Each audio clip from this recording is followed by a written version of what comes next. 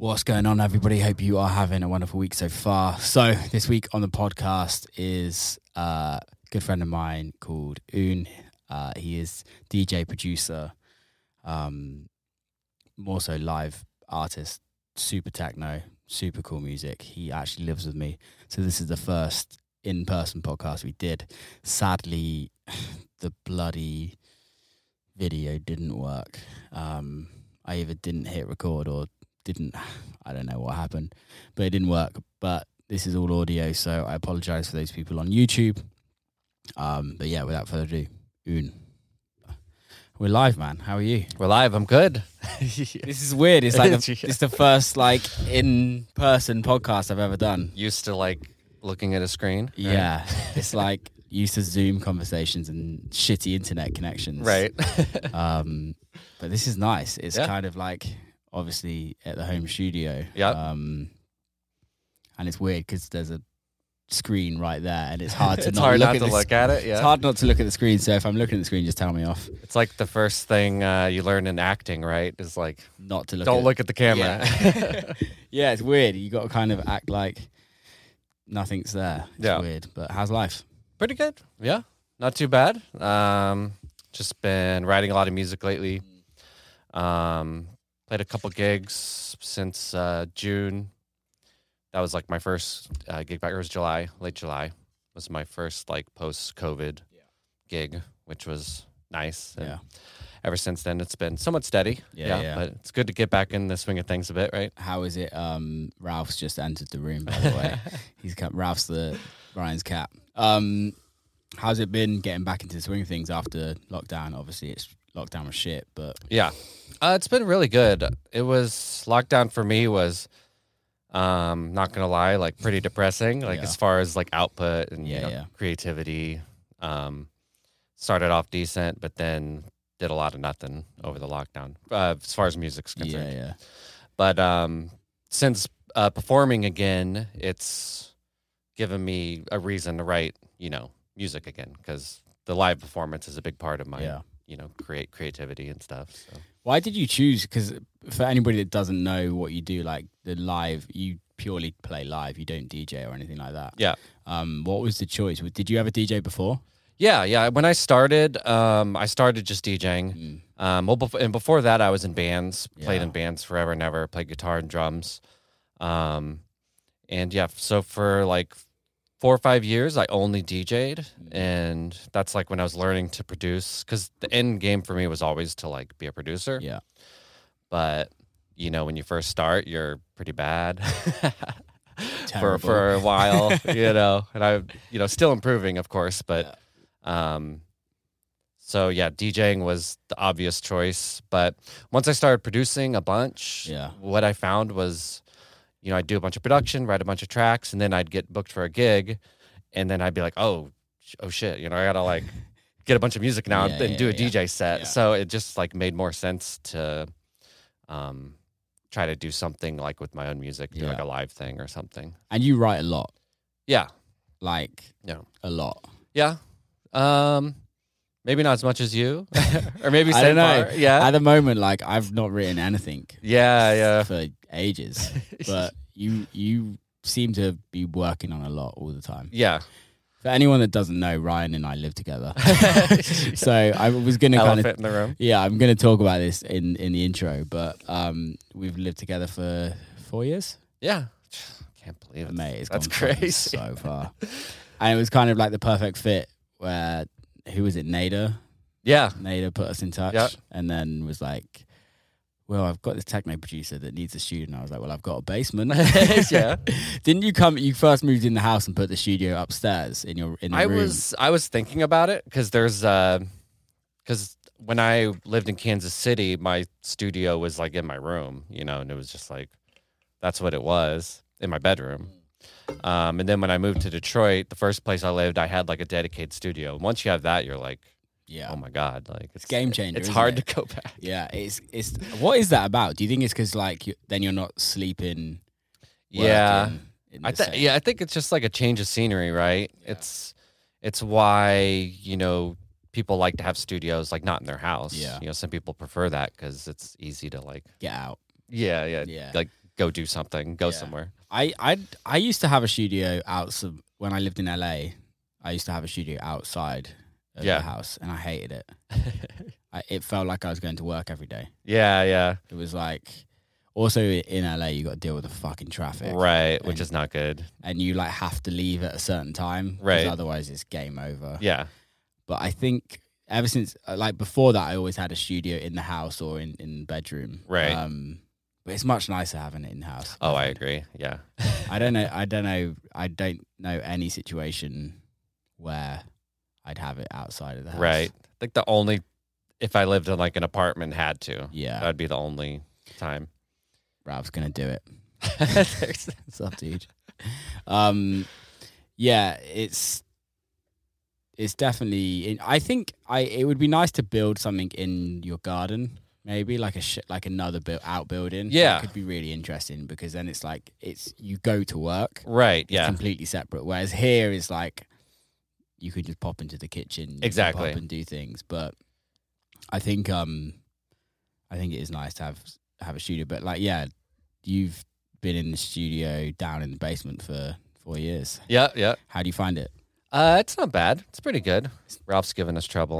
Ralph's gonna, isn't he? Let's be honest. Ralph's the cat, by the way. Yeah, I'm like a pretty low maintenance producer as far as like having a space and everything. And the space downstairs actually works for me. It's better than my old space when I had like a bedroom studio, you know. I've made like makeshift like soundproofing and stuff, which is kind of funny.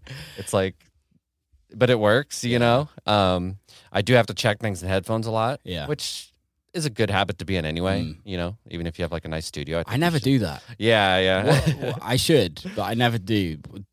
Why do you do that? I tend to like. I feel like I use a lot of reverb on like a lot of my stuff. Yeah, and for me, I've found like even when I work in here sometimes, which is, you know, sounds much better, obviously, but like if you have like lots of reverb, like it can sound pretty good on monitors, and you put headphones on, and you're like, oh, that's like sounds like you're in a warehouse. Yeah, it's like way too much. Yeah, you get in there and like EQ it a bit. Yeah, but I for a long time I didn't check in headphones because I was like, oh, I have a studio now. Because when I learned, it was all headphones. Yeah. So I was like, you know, just in a laptop sense. And headphones, you know. Yeah. It's interesting there. I was talking to Mika, one of my friends. I think you met him. Yeah. Born Dirty. We were talking about it today about living in LA, and there's so many people that live in apartments now that are like big producers. Yeah. That don't have speakers. They're just doing everything in headphones. Right. Yeah. And then just go and pay to get it mixed down. Sure. By somebody else. And it's an interesting process. I think for me, like, I can write in headphones, but I just think it just takes we're making club music. Yeah, it takes a lot of the fun out of it for me, because it's like you want to like, you know, feel it, crank it a bit, feel it. Yeah, definitely. I agree with that. I agree. Why Detroit? So basically, you know, I'm from Kansas City, lived in Kansas City my whole life, and you know, I had friends in Detroit, and I was looking to move somewhere that had like a better or like bigger music scene than Kansas City. But I was also like, the same time I was going to move, I was quitting my job, you know, my day job. And I was like, okay, I'm just going to do this music thing. So, you know, cost played a big part of like where I chose. Cause you know, who wouldn't want to live in like, you know, New York City or some of these places, but it's like so expensive. Yeah. So Detroit just seemed like a good fit. And it's like, you know, I'm a Midwesterner. So it's like, it's home. It wasn't that different, you know, living here over Kansas City. So, it was like a multitude of things, and, you know, movement, and, you know, that's nice to have up here. So, yeah. Did you play Movement? I was booked to play the year 2020. Yeah. The one that got canceled. Yeah. I did like the live stream instead, because they did like the live streaming thing. But no, I have not played the festival. I was pretty bummed because it was like I was like stoked, you know. I was like, for that. Yeah. But it was you'll get booked. Yeah, I think they're doing it this year. We'll see what happens. But yeah, they're doing it next year. Yeah, they're definitely doing it. Yeah. I think you'll get booked. Have a word with Chuck. Drop him a text. Yeah. You're like, hey, what's going on? So I want to talk about how like the style of techno that you write, Sure, for me is like proper techno. Yeah. Like people sometimes say that I write techno, and I don't write techno compared to the techno that you write. It's a huge scene. Yeah, it's also super niche. Sure. Where did that come from? Because obviously from playing in bands, I can imagine the bands that you played in were like pretty like rock. Yeah. It was like extreme metal, like super heavy, which dark. Makes sense with the techno that you write is like kind of still in that same realm, right? Where did it start? Like, how did it go from the rock to the techno? So for me, it was basically, so I've always been into like electronic music. Started for me with like Warp Records, that type of stuff, so Autechra, Aphex Twin. Yeah. And playing in bands forever and ever. Like I played in bands for like 10 years, and you start to like, it's really hard to get like 4 other people on the same page. Yeah. Yeah. One person wants to go this direction, one person wants to go to this direction, one person's like this serious about it, this person's like this serious about it. Yeah. So it's kind of hard to do it like super seriously and find like 4 people that want to do that super seriously. Yeah. So just like that kind of whole situation got me thinking of trying to do something like a solo act or whatever. And then I think the DJ thing just, I can't think exactly what like got me interested in it, other than just wanting to like do some expression like solo. Yeah. And I think that like kind of seemed like a good fit. Were you listening to techno beforehand? Yeah, I was, but it was like I listened to a lot of like compact records, like from Koln, like the more melodic. I guess like maybe a little more accessible. Yeah. When I first started listening, it was, a lot of big room stuff. And I'm like, oh, yeah, like, I like the sound. It's like big kick drums, just like metals, like, super fast, like huge kick drums and stuff. So that was like a good Ralph. Chilling. But yeah, so the techno thing, get him out of here. I think a big thing for me was I heard this group called the Sandwell District, which is like Function, Regis, Female, just like all these legendary techno producers. And they had this like specific sound that was like, it's cold, but it's also like evocative, and emotional. Yeah. But it kind of has this like steely, like coldness to it, which this like machine techno thing. Okay. I've not heard of it before. Yeah. So that kind of got me wanting to produce, and start like, okay, I'm going to like try to make some stuff like this. And then like the first stuff I produced was like so bad. It was awful. What year was that? Can you remember? It was 2010. Okay. 2009, 2010. Yeah. So it was, because I started, playing music. I started guitar like 1996, when I was like pretty young. And then the last band I played in was like 2009, 2010. So it was like I'm going to do something with music, and it's not going to be this anymore. So maybe I'll try this, know. It's always interesting to see how people kind of get into it, because especially the like techno, Ralph is just fuck. Don't worry, just stay there, dude. It's interesting to see how people get, especially in the genre that you're in. Yeah, like I understand the more like accessible dance music, people generally usually get into like the more accessible dance music, and then go a little bit more underground. Yeah, to a certain extent. Whereas where you're at is like it's very underground. Yeah, it's very. When you're doing the rock band, was it similar where you're like, we're playing to like, it's gonna be hard to get. Yeah, huge, but for sure. It's fun. You're doing it because you absolutely love it. Yeah, I think like the biggest bands and like the genres I was playing in, they would play festivals, bigger festivals. But like when they would like tour around and stuff, it'd be like little rock clubs, like L Club, here in Detroit. So like that size, That's cool. So that's so then like the techno thing aesthetically, it was like, I don't know why I'm attracted to like, playing this type of music that could is not going to get you, that much, I guess, you know. But it's just, I've always just kind of done whatever I felt like creatively. I've never been like, okay, I should make something like this, or I should make something like this. It just always comes naturally. Is it? So I guess this is the thing. It's kind of because it's tough, like on a business sense in the industry, right? Like, for sure. There's in certain genres, there's like a few people that are massive. Then you have like a big, like kind of co-support, co-headline support kind of, and then you have the people that are up and coming. In your kind of scene, that it feels like, and I could be wrong because I don't know much about it, but it feels like there could be like even smaller of amount of people that are super successful. Oh, for sure. And then even like at the sport level, and also at the coming up. Yeah.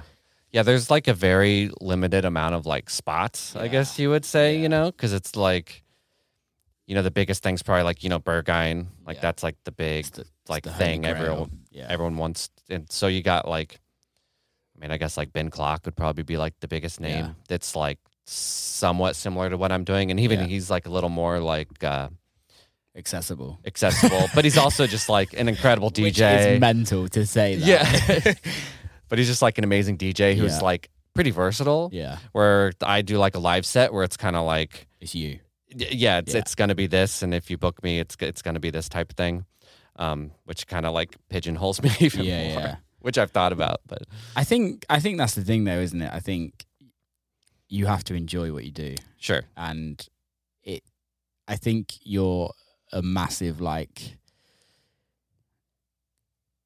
it goes to show that we don't do what we do to make a shit ton of money. Yeah. A shit ton of money would be nice. Yeah. But realistically, it's like we only do it because we absolutely love making music. Oh, absolutely. And I think there comes a point when it flips, when you've had a bit of success and you're like, oh shit, how do I get more of that? Yeah, you get a taste. Then it's also realizing like, oh, I need to actually just go back to what I'm doing. Sure. And really just enjoy making the music that I make. Yeah. Yeah, if you're in it to make money, there's like so much easier things you can do in life to make, over like this, music shit. Because it's like, how come you gave up your day job at that point? Like, what was the point in your career where you're like, I'm ready to give it up? It was basically like a sink or swim type thing. It was like, I'm gonna like fully immerse myself in this, and if it doesn't work, if I have to get a job in a couple years, no big deal. But if I don't at least try it, I'm definitely gonna. I know I'll regret it. If I don't at least like try to make this work. And it was like the fact that I was like moving to another city, like made it make a little sense, and I had like some savings. So if I didn't do it at that point, I was probably never gonna do it. Yeah. So it wasn't like I had like a ton of gigs and I was like, oh, this is I can do this now. It was more of I'm just gonna like write a ton of music and like do this full time, see what happens. Yeah, I respect that. Because I think there's two ways, isn't there? There's two ways to do it. There's either that way that you did it, or wait until keep working until you literally can't work anymore and until it. But I also think sometimes I heard a saying the other day that your 9 to 5 pays for your 7 to 1. Yeah. And it's kind of a nice saying because we all need to earn money. Yeah. We all need to have at some point where we need to pay the bills. And I think it's great for anyone that's willing to go, fuck it, I'm going to just make it work. Yeah. Yeah, I don't know if I would like recommend a lot of people to do that. Like I've kind of made it work, but it's hard, it's tough. There's definitely ups and downs. I think each person kind of has to make that call, themselves. I think it depends on on how you want your life to be as well. Sure. Like when it's like anything when you're being self-employed, right? Yeah. It's like you don't have that guaranteed income every month for anyone. And then especially when you have a global pandemic. Yeah. Like, shit. But it's definitely the best feeling when it works. Oh, absolutely. Like it's like there's no better feeling. And then when it does work, you know, you're like, okay, this is why I'm doing this. You know, Did you have growing up, like, I don't know, even now, like you got friends that are in like corporate jobs that just fucking are earning so much money, and then like you're like, oh damn, and then you realize no, actually you're so much happier than them. Yeah. I have like pretty much all of my friends are, you know, work and like have good livings and have good jobs, and a lot of them are married, have kids, all this, you know. And I do think about that a little bit. Like it does cross my mind. Just like, I mean, just like the stability of something like that would be like nice. But I think as long as you're happy with like the hustle component, which I think is the part that kind of gets the most like wears you down. Yeah. Is like when you're totally self-motivated. Yeah. Like just that you always have to like to go. Like that can wear you down. Where, I mean, if you have like a corporate job, you have that as well. It's just a little more stable, I guess. It's different. Yeah. I think it's also if you're good at your job, you can pretty much guarantee your job stable. Sure. And you know that I earn this much money a year and I'm going to get this in my account and I can do this with that money. Yeah. I can buy a house. I can go on holiday, vacations, whatever. But also it's like you're selling your soul to the devil.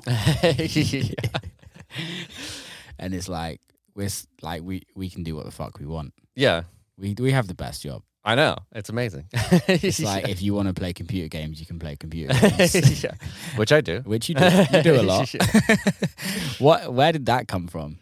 So and I'm not judging you. No. It might sound like I'm judging you. No. But you do like niche things in everything. Sure. Everything you do. And I love it because it's like I don't have any friends like that. You know what I mean, apart from you.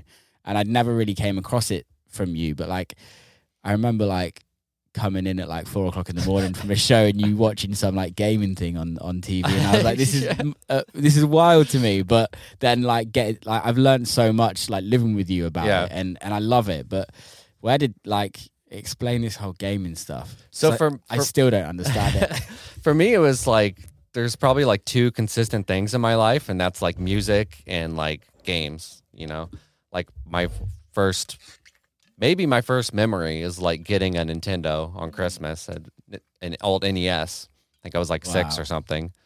And then it's like, oh my God. Which one was that? That's the original Nintendo. Yeah, with the flip up. Looks like a toaster. Yeah. Yeah. I like that one. Do you still have it? I have a Nintendo, but I don't have the one I had when I was a kid. Yeah. I did the thing where like I sold, like I had a Nintendo and a Super Nintendo and a Genesis, all these games. And then, like a stupid kid, I went to like they called it Funko Land, which is like EB Games now. Okay, yeah. I gave them all my shit, and then they gave me a PlayStation, which seemed like a good idea at the time. Yeah, hindsight. But now it's like all those retro games are actually worth a lot of money now. It's like Bitcoin, right? Yeah, it's very collectible. How many people have like spent God knows the amount of Bitcoin on buying drugs, and then like over like 15 years ago, and now it's like would have been worth billions, but you never know. Yeah. But yeah, so it started there, and then like, you know, we got a computer in our house when I was pretty young, like it's like 9. It was like before Windows even. Didn't even have Windows on it. It was like a DOS computer. Okay. Well, so it was like the Matrix, just like green. Yeah, you just had to type in everything you wanted. Yeah. And so then I started playing computer games like super young, and then I don't know, I was like on the internet really early, like when that first started, and I was like super about it, like message boards and stuff. And then it just continued on. But I started playing like, you know, I got Doom when I was super young, and I was like, oh my God. Doom was classic. First-person shooters, it's amazing. I got super into a thing called Counter-Strike, which was probably that was the first game I played online like a ton, you know, and I was like, you know, playing constantly. Is that still big, Counter-Strike? It is, yeah. They do big competitions for that, don't they? And they still play like the older version that came out, like, it's called Source. It's like, came out like 15 years ago, but they still use it because it's like balanced a certain way. It's like a sport. Does it look terrible? it doesn't look like the new shit, but it doesn't look awful. You know, it doesn't look like Doom or something. Yeah. But Doom was terrible. Yeah. But yeah, so, and then like when I actually started producing, it was funny because one of the things that clicked for me was like, I have this like incredible PC that I built myself, super powerful PC. So I got Ableton and I could just run everything immediately. Yeah. Like it had no issues like running all this stuff. Did you build the PC for gaming? I did. Yeah. Yeah. Okay. And then like the production was like, okay, I can do something like kind of productive with this PC rather than just, play video games all day. Yeah. And then it would start, I would be like, okay, I'm going to spend this much time producing, and then I will let myself like play stuff. Yeah. And then it pretty quickly turned into like gaming took like a super backseat for a really long time. Yeah. And I was just like, when I was like learning Ableton, it was like a complete, obsession, 5 to 6 hours a day, really? Just like trial and error, writing really bad music. Yeah. How important do you think that was though? Because I think for me, I had like a 2-year period where I split up with my girlfriend. Yeah. I can remember 12 months, specifically just 12 months, definitely I split up with my girlfriend at the time, and I literally I used to go to the cinema once a week with my cousin, and then I was working full time as well, and I didn't really do anything apart from work, gym, write. Yeah. And didn't have any social life, didn't have a girlfriend, didn't do anything, just locked myself away. Was that something that kind of got you to the next level of production? Oh, for sure. Yeah. Like that, like, I think it was probably like 3 years before I actually wrote something where I was like, okay, this is like in the ballpark of what I'm going for. Yeah. Because I've always tried to be really honest with myself. Be like, this isn't working, and it's not working. But so that like 3-year period of just, writing hundreds of tracks, they're just like little things. Yeah. Trying to figure out, why does this sound like shit? Why does that sound like shit? Like, how can I make my kicks sound a certain way?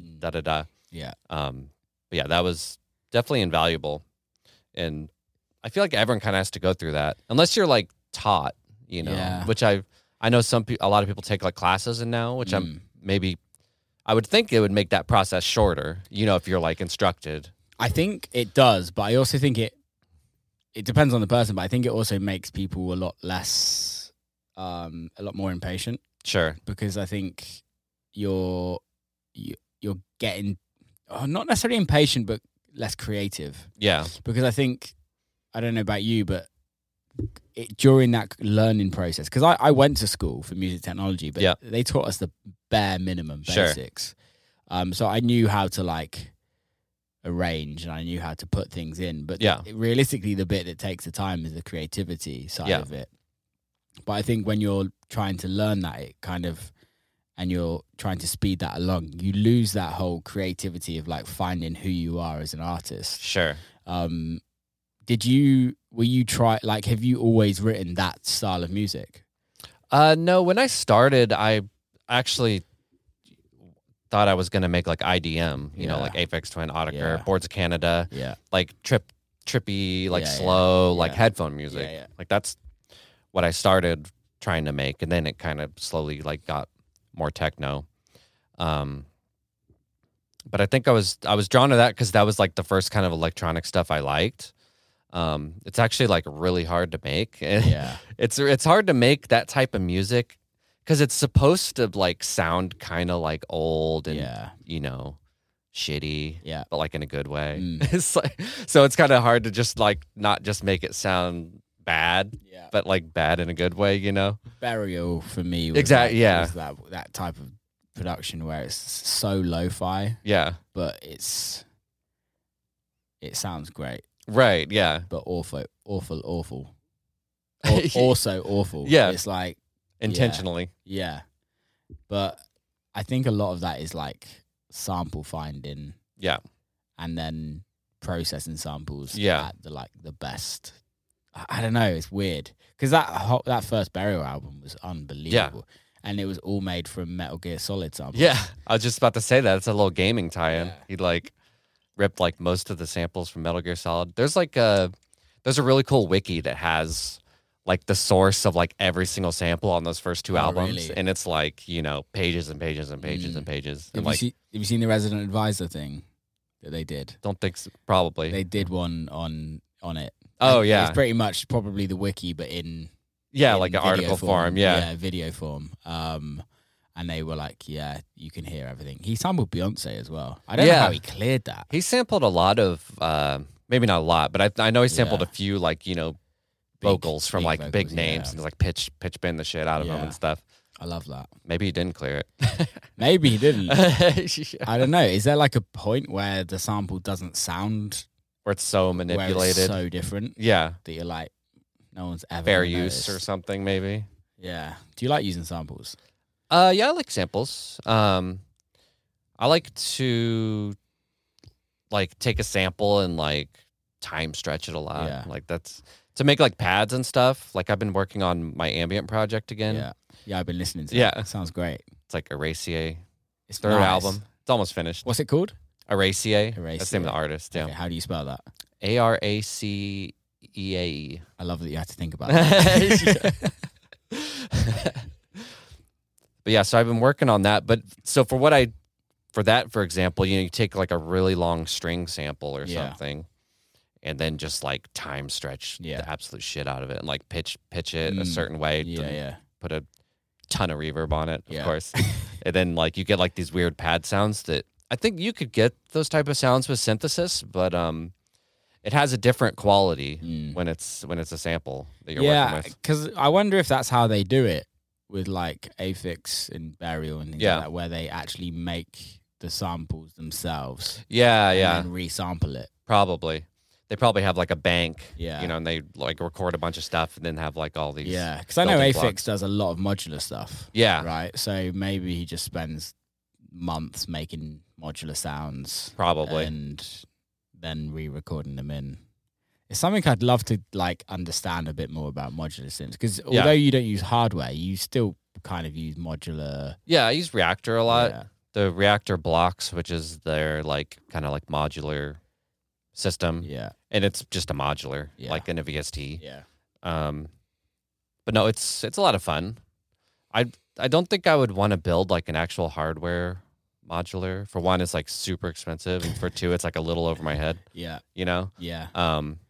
It would be nice to have like a little one. I've seen some live performers, they'll have just like a couple you know, modular things, which that would be fun to have. Yeah, I think it's like modular effects sometimes when you're live and things like that. Like, do you use any hardware effects? No. I'm like all in the box. Yeah. It's so easy. It must be so easy, like not having to worry about plugging shit in. Yeah, when I was, you know, when I played in bands and stuff, I had all this hardware, like all this guitar shit, like all these pedals, all these good heads and stuff. And so I feel like I kind of went through my gear phase when I was there. Yeah. Most people go through their gear phase, you know, when they're making techno, so they buy all these synths and stuff. So I kind of like went through that phase. And then when I first started producing like techno stuff, I started buying stuff and realized it was, for me, it was actually kind of just like getting in the way a little bit. I think it can do that. I think it can do both. For me, like I don't have any hardware in here. Yeah. But my place in the UK, I do. And it's nice for like, I'm trying to like, I've got a chord pattern. Sure. And then I want to just send it to a synth and just see what I can get out of that. Yeah. Or if I've got like a bass line and then I'm like, I want like a beefier bass line. Instead of me going in and processing everything, I just run it through the Moog. Yeah. Which is, it's kind of just lazy. Really? It's just like, well, the Moog's sitting there. Oh, yeah. Like, it sounds great, so let's just run it through that. I would really like a like big polyphonic synth. Sure. Just like one that can do everything. Yeah. Really. That can. I only need that one. Right. Really. Yeah. I use a lot of drum machines back in the UK. Yeah, I have like. What's your favorite? The AVP. I'm really. It's like this. It's Russian handmade. Okay. It's so it's like Russian. a boutique thing. Yes. Yeah. They make them by hand and ship them out when they've built it. Really Nice. I think it's AVP. I can't remember the full name of it, but it looks Russian as fuck. It's like harsh corners. Nice. I like that one. And the Tanzbar light I've got as well. Okay. The MFP light. That's really nice. But they're all very similar. Yeah. That's the thing is like, and also it's like when you've got hardware, you're like, well, I can get this in software now. Sure. It all sounds very similar. It's just, you just can't touch it. Right. Yeah. If I had like a bunch of disposable income, I might buy a few pieces just to have. Yeah. You know, I'd really like to have it's funny, like a Latin percussion, Okay. the Roland. Yeah. I actually use those sounds a lot, Yeah. like in Ableton, like the shaker and Yeah. like the clav and a couple other ones in there. But those old Roland drum machines, I feel like would be They're really great. cool to have, The even though they're super emulated and you know Yeah. you can buy like emulated ones. Everything, But yeah, Yeah, the remakes that they're doing are pretty good. Yeah, as well. yeah. The small ones. I do want to get an SP1200. yeah, that'd be nice. It'd be dope, Yeah. but they're so expensive. Yeah, how much are they? I don't know, but it wouldn't surprise me if they're like over $1,000 Yeah, for like. pretty expensive. It's expensive when you can just get all the sounds yourself, Sure. and I don't even know if there's MIDI on it. Yeah, So you're like, you've got to get CV and then convert it to MIDI, and then yeah. For me, it's like a lot of times it's hard to justify the expense because I'm pretty like I'm like kind of like that with everything where it's like, do I actually need that? Like, am I actually gonna like use that a bunch? I think that's like one of the best things though to have in life, because it's like, well, the clear example when before Victoria, your girlfriend, moved in, the house was just fucking minimalist. It's like we don't buy shit. But I think that it kind of goes into that artist side of thing, and it's like, let's just stick with what we need. Exactly. And what helps us survive and makes do, because there's so many people that buy so much shit and then never use it. Yeah. Never. And that's in life, right? Yeah. Like clothes, everything. You just like, it's the same with music. I think sometimes it's that saying, all the gear, no idea. Sure. And it's not, that's kind of all pretty disrespectful, but I've got friends that are like extremely successful producers. Yeah. And they start having money and then start buying a load of gear and then never use it. And you're like, why are you buying it? Yeah. Like, you buying it just for your Instagram stories. photo. It's a good background for your picture. Great background. But it's like, you can only do that a couple of times. Yeah. I don't know. I guess people can spend their money on what they want, really. Yeah, it definitely goes both ways. Like, I know plenty of people who are just like wizards, you know, and they're just have like all this hardware and they know exactly how to use all of it. But I've never been that type of person. I'm jealous of those. I know, me too. That's the thing. It's like, that's another reason I don't have a bunch of gear, is just I know I'm gonna get lost in it, and like I'll probably learn to use it eventually, but I'm just so quick with how I have like a process. Yeah. And it works really well. And I haven't really felt the need to like change it up a ton to where I'm like adding hardware to it. Yeah. Because there's like so many VSTs and you don't sounds you can get. Yeah. Yeah. I did an interview with Andy McDougall, who's he's my mastering engineer. Yeah.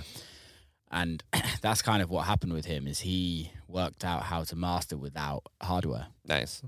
And that's kind of how his whole business came out of it. Sure. It was because he didn't need the expense of the hardware of what all the big studios is. So like a big studio costs, let's say $150 for a master. Yeah. But you're not actually paying for the master, you're paying for their rent, and you're paying for their hardware. Right, the overhead. And you're paying for the mortgage that they've spent on their desk and stuff like that.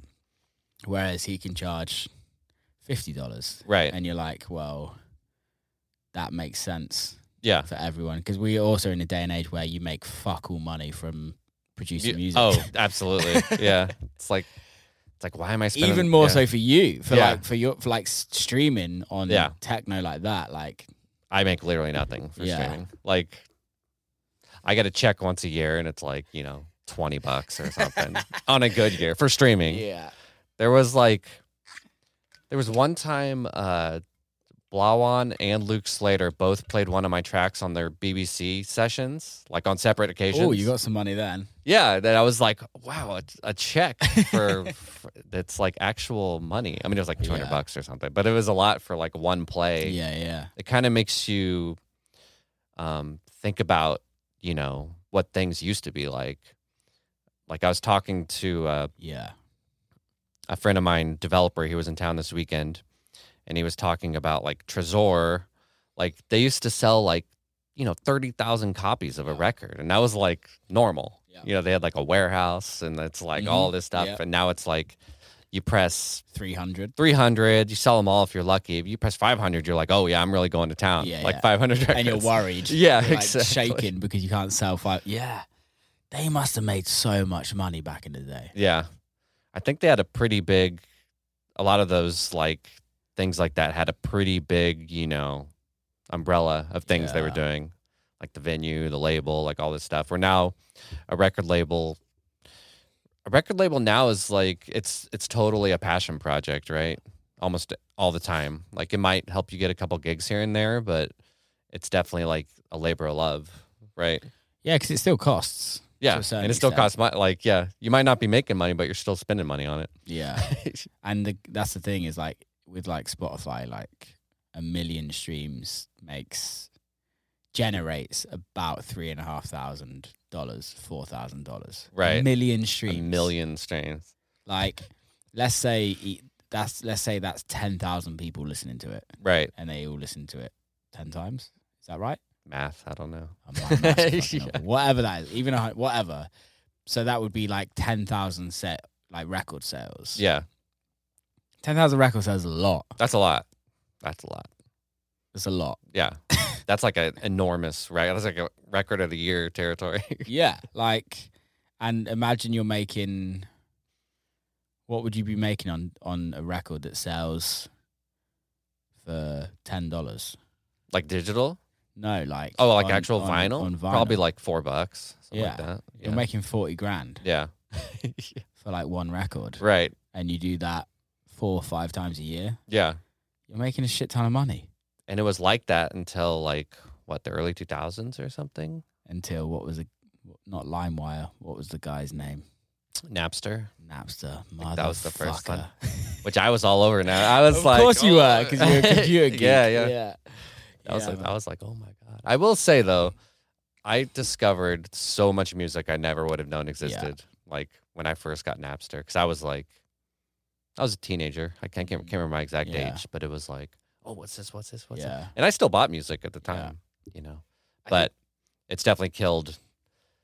It probably would have gone that way eventually. Like, I don't think the record label model they were using was sustainable at all. No. Like, have you seen the things where it shows how much they were charging people for CDs? Yeah. Like, and they were spending 50 cents on a CD and charging like $20. Yeah. Like that type of shit. Yeah, it's like crazy. You'd buy an album for like 20 quid.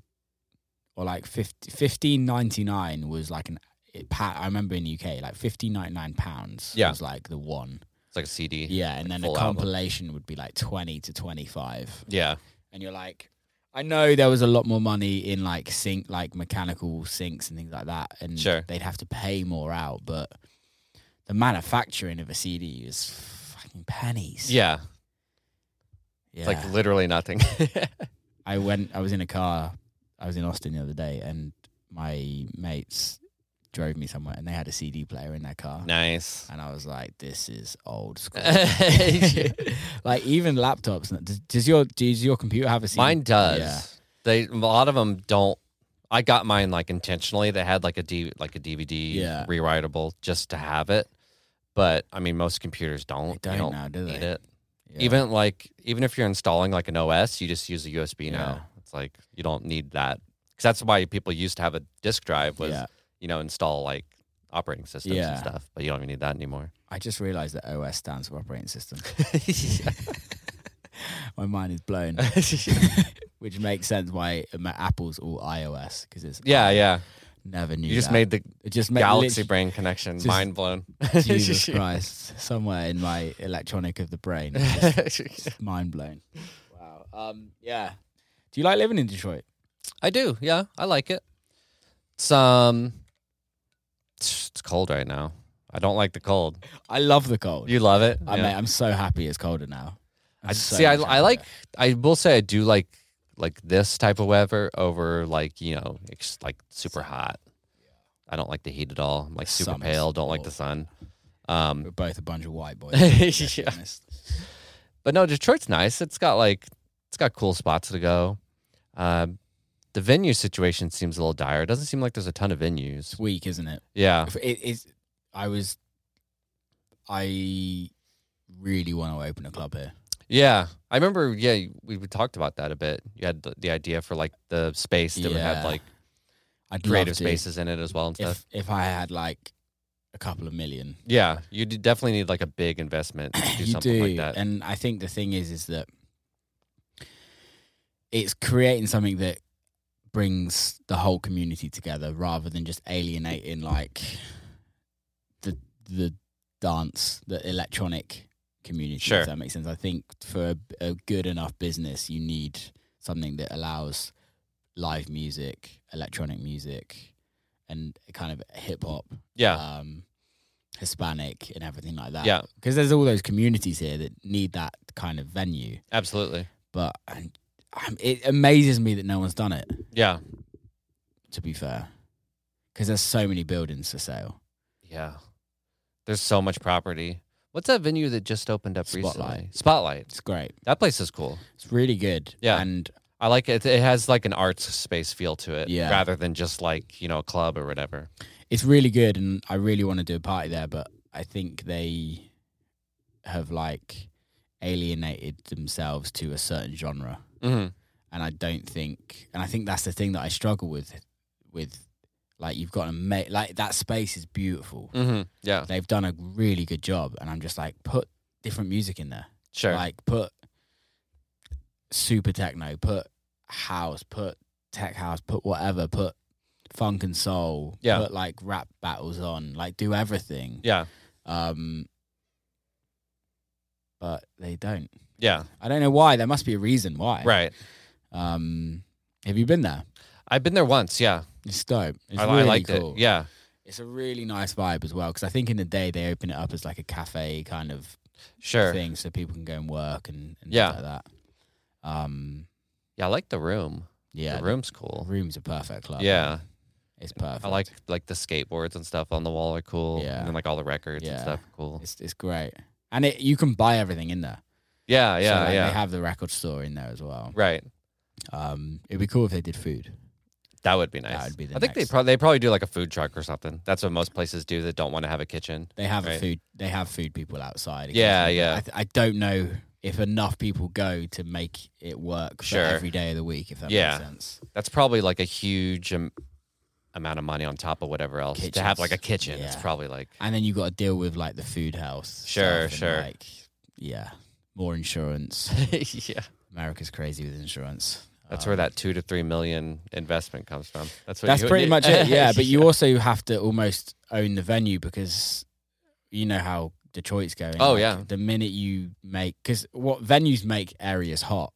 Yeah, I think if you put a venue down in 5 years' time, people are going to be living around there. Yeah, and if you don't own the venue, that venue's going to be turned into apartments. That's what happened to the Works. Yeah, that's literally what happened. Yeah. And the Works, damn, that place. Yeah. Like their Works was there forever, and then like slowly the area around it built up. More like complaints came in, about the venue. Like people were always complaining about it. And then I think they whoever owned the property just decided not. Yeah. They didn't even offer them to be able to re-up the lease because they didn't want the venue there anymore. So it's like, what do you do? And also, that was a health hazard, that place. The Works was special. It was a special place. I remember playing there on a Movement after party years ago. Yeah. And like, you'd have to like dodge like little bricks coming from the ceiling. But it was fun. I definitely played a lot where there were like, I'd be like moving my stuff because it would drip. Yeah. There was like one time there was like dripping water. I was like, oh. Move my push. Literally only in Detroit that would happen. That's why I love this place. Right. Like I've learned to really enjoy it, especially over the last month. I've like really started enjoying living here a bit more. I think it's just I've just been experiencing more of the city a little bit. Of course. It's definitely an interesting place. Yeah. If you know where to look. Yeah. Right? Yeah. You go like off the beaten path. That's the thing is like there's so much space here. Yeah. And there's so much to do. It would be really interesting to see if you could get like a bunch of artists together to invest in something. But then that's the thing, it goes back to what you're saying with the bands. It's like when you got a bunch of people doing it. Yeah. You're just kind of like, then you have like a board. You have like all these people you have to like run stuff by. Run stuff by everyone, and it's like it's just not worth it. Right. And it's also to get investors to invest into Detroit. Yeah. It's just sad, but the city's just there's not much to offer. If that makes sense. As is like, would you rather invest in New York or Detroit? Well, there's 12 million people in New York. And 500,000 in New York. In Detroit, it's like, well, where do we make the most money? Right. Yeah. Which is what someone who's going to invest like that. That's like what they're thinking. Yeah. Unless they're trying to like do something that's not about money. Which who isn't when it comes to investing? Yeah. Only artists do that. We're the only stupid. That's why none of us have money. Right. Yeah. But I think it surprised me that some of the older guys haven't. Yeah. Like invested into a place. Godfather did. Yeah. He has his club downtown, but it's like super commercial. They have the Underground Resistance shop that's been there forever. Yeah, that's in Indian Market. I think. Is it Indian Market? I'm not sure exactly. I can't remember exactly where it is. I've never been in there. I'm so bad with geography. Is it cool? Yeah, it's really cool. Is it it's always like small, open? but no, you have to make an appointment. Okay. But usually like it's like super active movement time because obviously people are coming into town and everyone wants to like make an appointment, check it out. Yeah. But I think you can make an appointment anytime. What are they selling there? Just like all the old Underground Resistance records. Oh, cool. Yeah. Bunch of other stuff. We should go down there. Yeah, we should. It'd be fun. Yeah, that'd be fun. I've been there once and it was like the second year I came to Movement or something. It was like 2014. So it's been a long time. Yeah, that'd be dope. I think that's the thing is like it's so perfect. Detroit's such a perfect city to like grow something. For sure. Because it's so cheap. Yeah. It's that's so where cheap. the opportunity's at, I feel like. Yeah. That people overlook. And it's probably because you have to put like a lot into it, you know. It is. But you know my mate Troy. Mm-hmm. Yeah. He's like opened a club. Well, he used to own Grasshopper. Yeah. But he rented that. And yeah. That was kind of like the sticking point of not owning the venue is you can't do what you want with it. Sure. And then you got to deal with that monthly payment every month. Like, and we all know, like, even if you take mortgages out, you still have that monthly payment, but it's yours at the end of the day. And right. If shit hits the fan, you can sell the building. Yeah. But he's got a super gangster club now. Nice. It's like super hood. It's making a killing. That's cool though. Yeah, it's great. Yeah. And there's people want it. And I think that's the thing is I think if you gave somebody, I think maybe like a 800 capacity venue. Yeah. That can be scaled down. Like, right. Maybe like 2 rooms. Like one 400 cap. Yeah. And one like 800. Yeah. And then you can have you could have a bigger night if you need sure. it, if you know what I mean. You could have like lots of nights that were just the 400 room. Yeah. And then kind of like what TV Lounge does with the patio. Yeah. But I think we need like a better inside venue. Yeah. Tangent's kind of like that where they have the gallery room and then they have like the big main room. But yeah, I think that's like definitely the way to do it. I've never been to Tangent. Tangent's cool. Last time I went, they had like a big shop set up in the gallery room though. So I don't know if they're using that as like a live space right now. But they have like a big outdoor area you can do stuff, which is cool. I think that's the cool thing is to have something that's very community based, where it's not just a nightclub. I'm pretty sure they own it. I'm pretty sure it's been like the same owners forever. Yeah, and that part of town is still there's not a ton of like houses around. Yeah, so I don't think they're in trouble like the way like the Works, was. Which, if they own the building, I mean, they can do what they want. Right? Yeah. Until the city. As long as the cops don't get involved, But the cops aren't going to care. Right. Let's be honest, yeah. Do you see yourself staying in Detroit for like a long time? Or probably for a few years, yeah. I don't know where else. Well, when I kind of before the pandemic hit, I had plans to move to Berlin. Yeah. That I felt like I was getting pretty close to like making happen. But, pandemic obviously put a stop to that. And Germany's still pretty rough as far as... It's just gone back into lockdown, hasn't it? Yeah. Well, when this comes out on the 30th of November, I think. Yeah. So maybe it might... I think it's still going to be in lockdown. Yeah, because I know Berghain opened up for like a couple weeks. And I haven't seen if they're staying open, but I mean, lockdown, they can't. Like, you have to close businesses at like 10 p.m. or something like that. So yeah, it's only like restaurants are allowed to stay open, and clubs are completely not. Yeah. So it's almost like, so probably won't be moving to Berlin anytime soon, which is sad. I love Berlin. Yeah, like, it's beautiful city. I've been there like 4 or 5 times now. Would you move though? Is that still on the cards in future? Yeah. I mean, I'd like to eventually. Yeah. It's an awesome city. Yeah. And for the type of stuff I play, there's a little more opportunity. Well, not right now because of COVID, but, in general, that's kind of where that sound, because there's a lot of crews that, throw parties where my kind of sound fits. Yeah, totally. But there's just like so many more in Europe, and Europe's so like close together. It's easy. There's more opportunity, right? Like all the festivals there, or not all, but there's a lot of festivals that are like that kind of music and stuff. Where here, there's really movement, and then there's like one in LA that's kind of or San Diego, I can't remember, but well, Crossed, maybe, I'm not sure. Is it like a big commercial one? I think Paula Temple played there. I saw. Yeah, Crossed, I think. Oh, okay. So it's not Cross Festival. I saw Paula Temple play there. I'm like, oh, they play like, that's weird. Yeah, those guys are really interesting. Yeah, I played for them a bunch. They're amazing.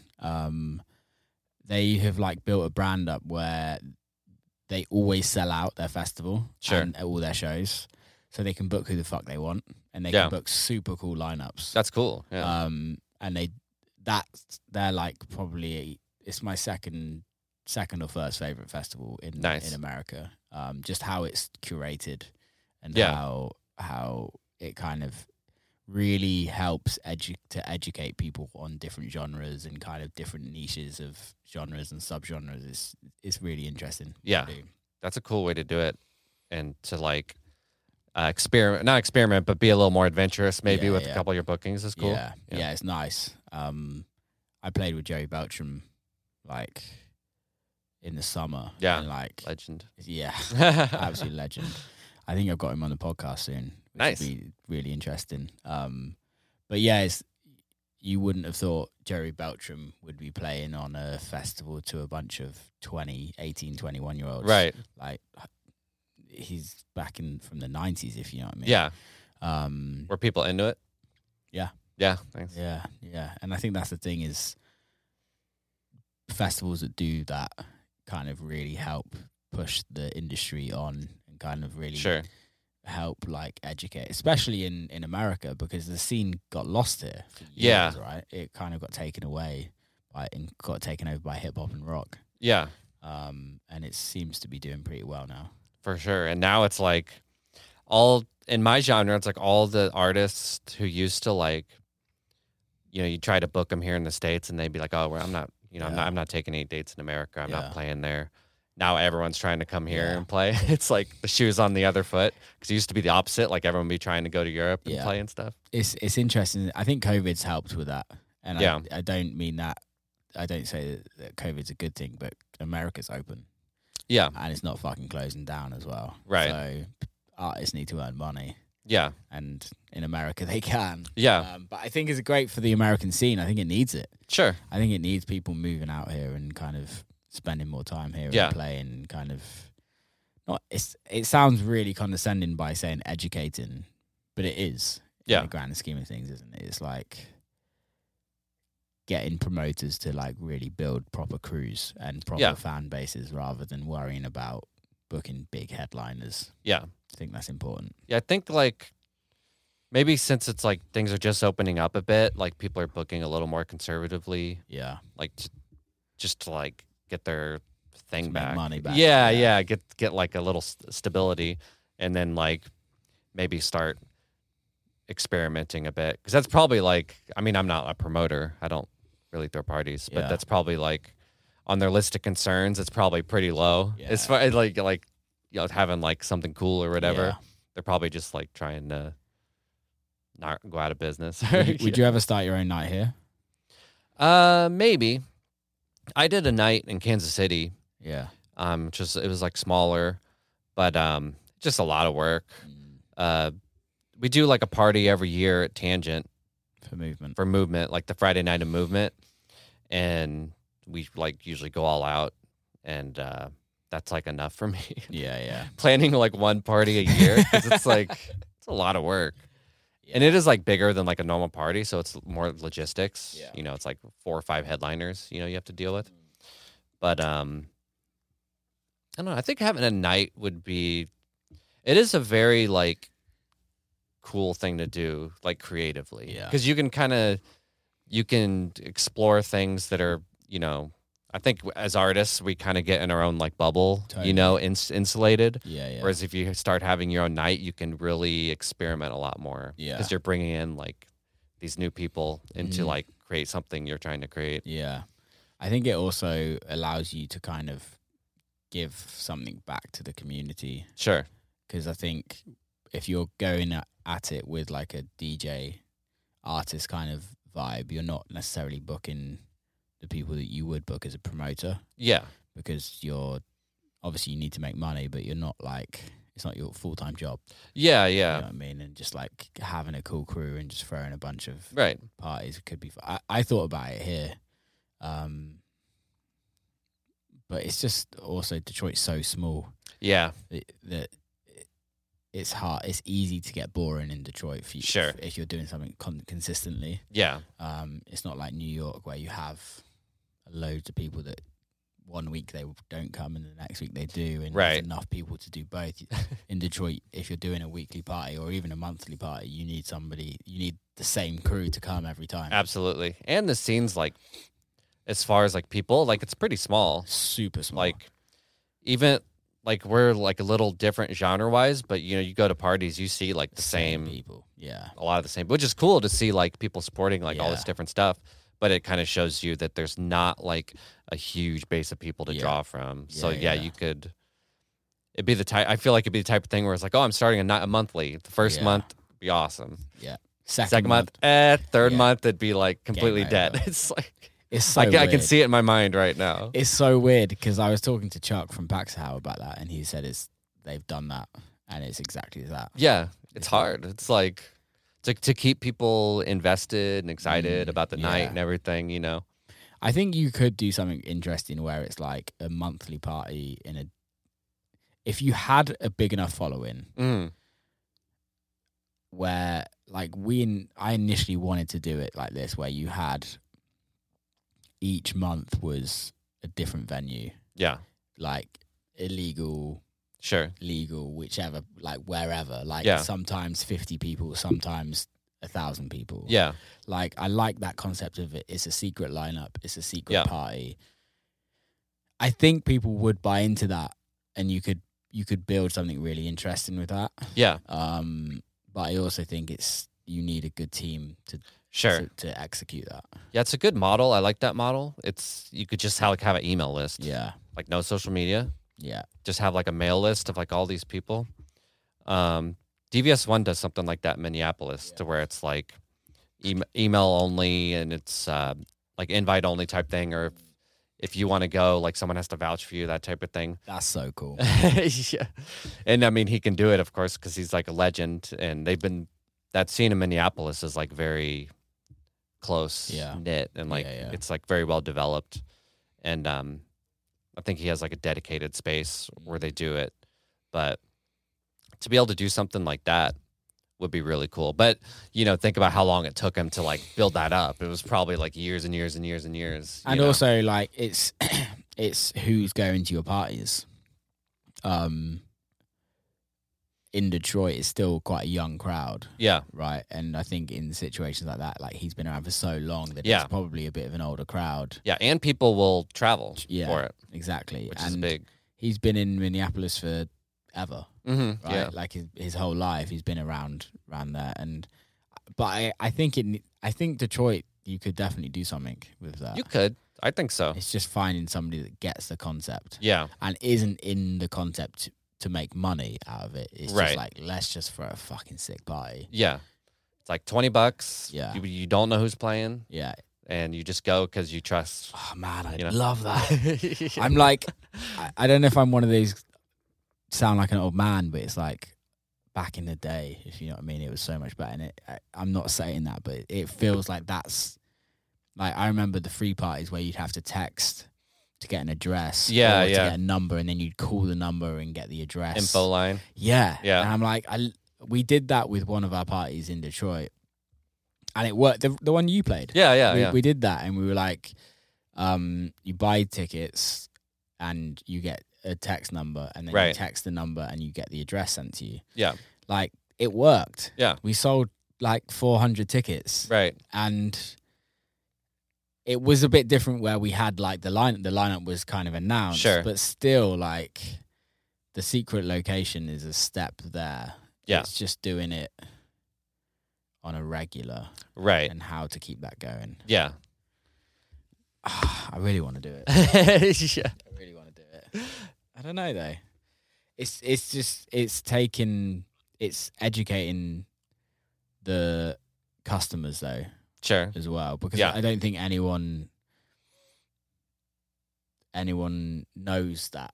Yeah. Era, if you know what I mean, that's going partying. Yeah, they'd really have to like trust whatever the crew was, exactly, or the party series. So it would be a gradual process, right? Yeah. So, and that's the type of thing where it could be a different venue each time. So the first time you do it, you could get like 100 max capacity little spot at the Russell or something, and then see how it goes, and then word of mouth spreads, and then the next time 200 people, maybe, you know. You got to be willing to lose a bit of cash as well. Oh, for sure. Yeah. Because up front, because it's going to cost money to put on. But even if you got to the point where you're just covering your costs each party, it could be so cool. Yeah. But at the same time, I kind of just want to like sit in the basement and write tracks. That's what it comes down to for me. Yeah, it's sometimes just easier to like do that, isn't it? Yeah. Which is why promoters are promoters and not producers or DJs. Yeah, because you have to be like super. Well, I mean, not that they don't love the music, but you have to have a business mindset about it. First, maybe not first and foremost, but that has to be at least like first or second thing you're thinking about. Yeah. Where I'm just like, oh, this guy made awesome track. I'm going to book this guy. It's does anyone know who he is? I don't know. Yeah, totally. The track's awesome. Yeah, and it's also like no one gives a fuck about the lineup.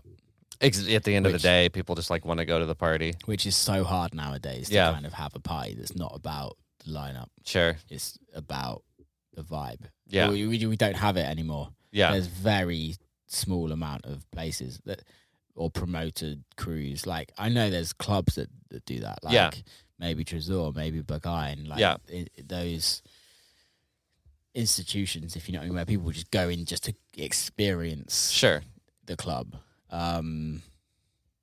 But I can imagine even then there's busy nights and quiet nights. Oh, absolutely. Yeah. It's not all like... And when there's a massive lineup, it's slammed out the door all weekend. Yeah. So the lineup does matter. But I think you do have, for something like that, you do have this base amount of people you can always count on. Yeah. Because it's at this venue or it's this crew doing it. Yeah. Which is like big. Because then you're free to make more, you know, you're free to experiment a bit if you have like this base amount of people you can count on, right? I think in Detroit, there's probably only like maximum 6,000 people. Maximum. Like, I'd say on a regular basis, 4,000 people that are partying every weekend. Right. In our genre of music. Sure. In the electronic kind of realms. Yeah, I wonder what the amount of, like, unique amount of people that go out like once a month. Like, I wonder what that number is. Like, yeah, because 4,000 people is still a lot. Yeah. Thinking about it. Like, if you think Magic Stick, what's the capacity of Magic Stick? 800? Something like that, yeah. TV Lounge is like 450. Yeah. What's Tangent? Tangent's probably like 450. 450. I mean, it's a bigger venue, but they don't do like huge things a lot. So 450, then Marble Bar. What's that? Probably about the same. Yeah. and then that's it, really. Yeah. And then you got the big shows at Russell. Sure. When they happen. Which is like once a month, once every 2 months, something like that. 2,000-3,000. And when that happens, everything else is fucked. No one's So it's not like you have all these. Well, you do have new people only go that, but then like all the other parties are probably struggling a lot. Yeah. Because I would say like on any given weekend, there's probably only like 1 or 2 parties that 100%. Do like really well, or everyone else probably struggles a bit. Yeah, because again, it's a poorer city, isn't it? It's people don't have that much expendable cash as if you lived in New York or plus COVID and everything, and once people's like unemployment ran out, that made a big marker on people who are like spending on what they see as like extraneous, like going out, Yeah, totally. And of course, Detroit is gonna get it's the first city to kind of go down anyway, isn't it? Yeah. It's like, although it's definitely gone up since I've been living here. Sure. Have you noticed a difference? Oh yeah. Yeah, it's quite a bit better than when I first moved here, I feel like. There's like just like more stuff to do. There's a lot of places opening up. It's just hard to tell cuz like COVID is such like a once in a lifetime thing. It's hard to like judge like what is because of that and what is because of like, oh, it's Detroit. Yeah. But in a general sense, I feel like it's done about as good as it can. Yeah. Like Michigan as a state like dealt with COVID pretty well, I feel. One of the more like they had a lot of like good measures. Like Missouri, where I'm from, was awful. Like like so bad, like as far as how they dealt with it. But so yeah, I think Detroit's doing pretty good. I don't know. I think the thing is with COVID in a place like Detroit is like it couldn't really get much worse. Like as a city, right? It's great. It was good beforehand and it was growing, but like it's gone through the fucking shitter. Sure. Like over the years, the last like 40 years, Detroit's gone through. It's gone through a lot. A lot, and I think it's very clear when something else bad happens. It's like, well, we've experienced. Sure. Well, even though they haven't experienced COVID, no one has. But it's like this is still pretty similar. Yeah. I mean? And it's like you've all gone through hard times, and I think you'd learn to live with hard times. Yeah, it's not it's not Detroit's first go around, no, not at all, which is it's interesting. So maybe it even dealt with it like better than a lot of places, maybe. I think that's it as well, is like the community here it's a different community. Sure. Because it's so small. Yeah. For a major city. Yeah. What would be classed as a major city. It's interesting. I like it here. You plan on staying here very much longer? I'm looking elsewhere. Yeah. I'm looking elsewhere. And then I'm like, do I just like change neighborhoods? Sure. But for me, is like I want to have a place where all my family can come. Yeah. And like I've got nieces and nephews. What it is, what the thing that I struggle with the most is when I come from here to the UK and back, like my whole life from the UK just stops. Yeah. And I don't see anyone. Right, yeah. So like I don't see my family sometimes for like 3-4 months. Sure. And like some of my closest friends, I don't see them for 3-4 months, which is fine. Like we have technology that I can see them, but it's not the same. It's not the same. And like my niece and nephews, my brother and my sister, like everyone's getting older. Yeah. Right? And like my parents are getting older, and it's like at this point in my career where we're like still growing, and obviously we're always still growing, but it's like I have to fucking hustle now. Yeah. Now's the hustle time, and to kind of hopefully set me up to the point where I want to be. Right. And I really want my friends from the UK and my family from the UK to be able to experience that as well. Yeah. So this might offend people, and I'm sorry if it does, but Detroit isn't the place to bring my family. Yeah. If you know what I mean. It's like I've been looking at Austin. Sure. I love that city. It's there's just more to give as a city. Uh-huh. So yeah, or do I go somewhere else in Michigan? If you know what I Yeah. mean. Do I go a little bit north? Yeah. But yeah, I don't know. Where else would you It's live tough. in America? In America, I mean, I love Kansas City. It's like where my whole family is. Well, that's the thing, it's always an home. option. Yeah, it's home. It's home. Like I go through the same type thing where, I mean, it's not a different country, but I don't see them very often. You know, when I lived there, I'd see them every weekend. Yeah. But I mean, I really like I like Seattle a lot. Yeah. I like Denver a lot, which will never happen because my girlfriend lived in Denver and she hates it. I Which don't. I'd probably hate. Maybe I'd hate it if I lived there. I love the mountains and stuff. Yeah. Yeah. The mountains are beautiful. Denver itself is beautiful. But Yeah. I couldn't live there. Yeah. As a city, I think there's more in Detroit, Sure. Yeah. which is going to offend the whole of the world. Now you're offending everybody. Fuck you. I don't think I would want to live in New York City. It's like New York City is a good place to visit. Yeah. Maybe that's how people feel about Detroit, but that's how I feel about New York. Like I like Yeah. visiting it, but it's like just like I don't want to live in like a box, you Yeah. know, and like walk down the street and like it just like smells bad. I mean, even people who love Detroit will acknowledge that. Like in the summertime, you walk down the street and Yeah, it's it just like, stinks. oh my God. Yeah. I would, if I had the money to buy a place that was nice Yeah. in New York, I would move there tomorrow. Sure. I Yeah. love it. But yeah, I get that. The thing I like, I do like the transit. Like, I like the transit system. That's why I like Berlin so much because their Yeah, public transit's so good. like anywhere I can live where I don't need a car is like a plus for me. So pretty much you got to leave America. Pretty much, yeah. It's pretty like maybe Chicago, New York. Yeah. Everything else is kind of like you need a car. I was thinking of, I've been looking at Chicago Yeah, because I like seasons. I like weather seasons. Sure. And Chicago you get that. oh yeah. And Chicago's nice. Chicago's really nice. Mm, Really nice. And you can, it's pretty much the same cost as Austin now. yeah, Austin's like LA prices. It's ridiculous. yeah, And I'm just like, I don't know. yeah. I hear Austin's like the next San Francisco as far as like just Tax, insane like. How are people even like affording to live here type prices? Dude, I looked at some houses and you're like $800,000 for a 3-bedroom, like single story. Yeah, But the bedrooms are like the same size of our fucking bathroom. right. And you're like, what?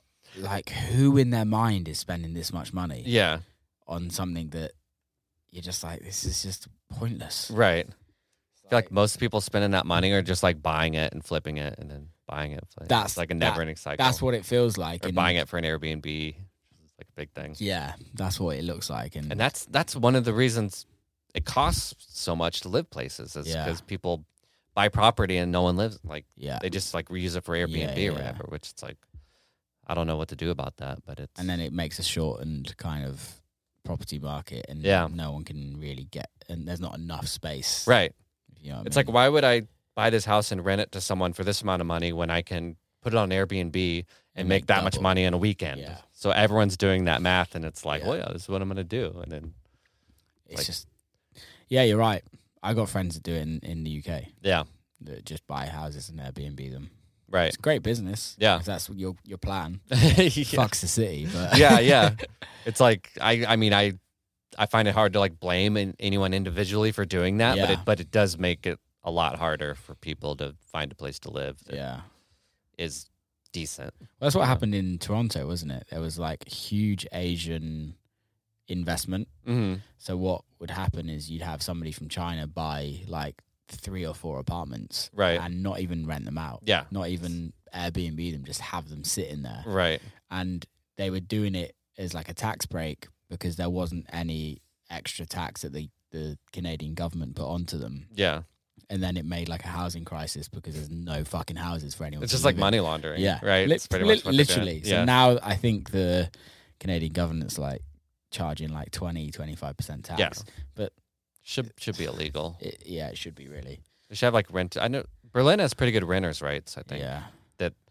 they do have Airbnb there, but it's some I can't remember what the exact logistics of it is. But you have to like maybe it's like you have to own the home or Yeah. something to where Yeah. not just anyone can like Just Airbnb go or and whatever. buy. Yeah. The Berlin's still pretty affordable. It's expensive. It's a lot more affordable. expensive. It's really hard to find a place to live. Like people I know who have moved there, like have a really hard time finding a place to live, just like finding a spot because a lot of people are moving there. Yeah.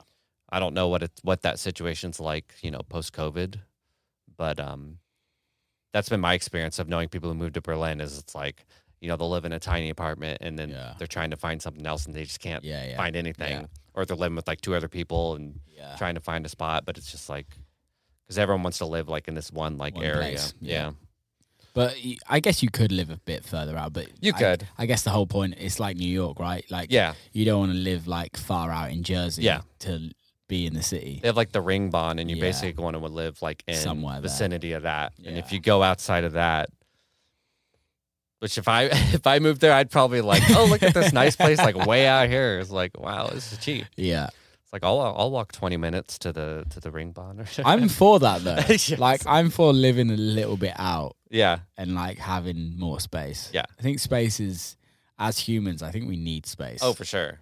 Yeah. There's something about like being in a box, just confined. It's the same as that like 9 to 5 job, like working in a console every day, going to the office and just being confined to like a small space. And like, I respect people that do it because I couldn't do it. You gotta find your own enjoyment out of it, I guess. Yeah, definitely. It drive me insane. And this is someone who like looks at a screen most of the day. Yeah, that's what we do. It's in dark rooms. It's like the joke, like there's the good screen and the bad screen. The bad screen's like work. Yeah. The good screen's like all the other stuff. But literally. It's like the same thing. It's exactly the same. And we probably spend longer. Probably. Yeah, we're just a bunch of idiots, aren't we, really? Mate, let's wrap this up. It's been a great conversation. It's been fun. Thanks so much for coming on. Of course.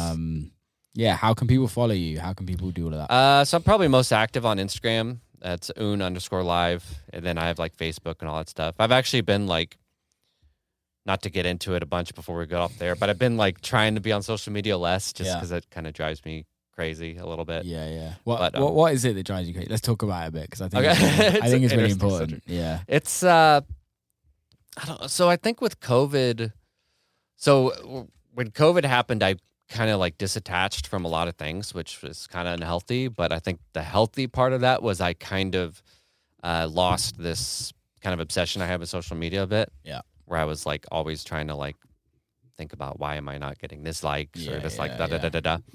So then like when I'm coming back into, playing gigs and stuff and like you have to have social media as an artist unless you're like Jeff Mills or something. But it's like I don't know, there's just something about it like the endless scroll, and it's like it doesn't make me feel good. Yeah. Like looking at it doesn't make me feel good at all. And it just feels I think it's maybe like you're constantly like comparing yourself to other people, but you're not really comparing yourself to other people, and this is kind of cliche, but it's like, what people are posting isn't them. No. It's like this image that you're trying to cultivate. So it's like you're trying to turn yourself into a product that's like consumable for people. Yeah. Which for me is like someone who's always been into like we talked about earlier, like this weird music and like these little things. Like that's the hardest part for me as an artist, I think, is like that balancing act of being like, of course, I make, I write an album, I want people to hear it, so I'm going to post about it and I want to share it with people. But it's like not having it just be like a product or a content, it's like, Yeah, it's tough, isn't it? Because we live in this world that you have to be so marketable and you have to constantly. But you're right, and I've never thought of it like that. Instagram, I'd never come off Instagram going, that was fucking amazing. You never do. And I've never thought of that. Yeah, it's just kind of like, I don't know. To me, it's kind of depressing. And I'll see stuff on there and be like, oh, it's good to see your friends, to see what he's doing. See what he's doing. But the overall feeling for me is just kind of like it doesn't make me want to make music or be creative. You're right. It's the first thing I do when I wake up as well. Yeah. Is like look at my phone. Like roll over and look at it. That's what I'm started trying not to do that, but that's like one of the things that's like doesn't make me feel good. It's just being like, I wonder if that would change the creativity if you did like, if you had like what's it called? Like a scheduling app. Yeah. And like on Monday, you scheduled everything. Yeah. And then you just never look at it again. You just never look at it. Yeah. See, that's what I would like. I remember I was asking you, I was like, is there like a Facebook? Because you're like, I'd say you're pretty good with social media and you've got it like dialed in a bit because you've put a lot of work into it. But if there was like a Facebook thing to where I never had to look at Facebook ever and it would just like post my stuff. There definitely is. That would be, because like I can do Instagram, but Facebook to me is just like a bottomless pit of despair. It's so bad. Well, I stopped posting on Facebook. Yeah. And then I was like, well, you need to keep it. I don't look at Facebook. Yeah. Ever. Yeah. Like my profile picture has been the same profile picture for fucking years. Yeah. But I recently just connected my Instagram to my Facebook. Yeah. And now, because they're all, it never used to be this good, but now that it's the linking's really good. All right. So I just, every post automatically goes on Facebook. I should just do that. And then it's really easy. Yeah. And then you never have to look at it. I think I did that, and then it was funny because it was like I shared it from the Facebook to Instagram, and then I saw on the Facebook post like no one liked it because Facebook likes they want original content that's posted from their platform, even though it's the same people. But then I was like, well, why do I like? Who cares? Yeah, if no one like it's but that part of me where I was like, oh, I need to make a more engaging post so that people like it. That's what like kicked into my head. Fuck it. It's like, fuck them. Like there comes since back touring. Yeah, I've gone through that phase of like, fuck, my social media's doing shit. Right. Fuck, my social media's doing amazing. And then this weekend I was like, fuck it. Yeah. If I don't get over 200 comments on a post, I don't care. Right. If I don't get this amount of likes, if you can see, that's the hard part for me is disconnecting that. Yeah. Because I think we're similar in that we're always like trying to like push forward and like make something new and do something new. So for me, social media was just like a game almost, it's like I'm going to do the best to get all this engagement, do this stuff. But that's so like counter to like art to me. Yeah. It's not art. Right. It's business. And I think this is the thing is like, but then I also think there's people that have people running their social media. Yeah. And you can tell. Sure. And it's like, well, this isn't them. Yeah. But the whole point of social media is like personable. For me anyway. It's supposed to be. It's supposed to be super personable. Of course. Like that's like that's the promise of it, right? Yeah. And it's only like I used to share everything on my social media, like family stuff, everything. And then a few things happened like in the summer of 2020 and I was like, no, I need to disconnect. I need to have part of my life that no one knows about. Sure. Which that helped me massively. Yeah. And I put like a screen time on a screen lock on Instagram, even though I go past it every day. Just to have the reminder. It just reminds me that like, well, you've been on it. It's a 30-minute screen lock. Yeah. You've been on it 30 minutes. I might change it to an hour. Yeah. Or like 45 minutes. Because once that screen lock's happened, I generally don't go on it that much or after, but I still unlock it. So just in case. That helped massively. And then I took social media off my home screen and put it on like the far screen. I do that too. Yeah. But then you just get used to fucking stuff. Yeah, did it? It's like 2 clicks. Yeah. Yeah. So, and then your brain just gets used to it and it's like, oh. I saw this thing saying that the average time someone spends online, it's like 6 to 8 hours a day. Yeah. Which that's like a job. It's like. Let me pull up my screen. It's insane. I'll pull up my screen time. And it's ridiculous. Like screen time. It's like 6 to 8 hours where you're like living in this daily average on screen. This isn't just on social media. This is just screen, but 6 hours. 6 hours, yeah. Daily average. Yeah. Like see all activity.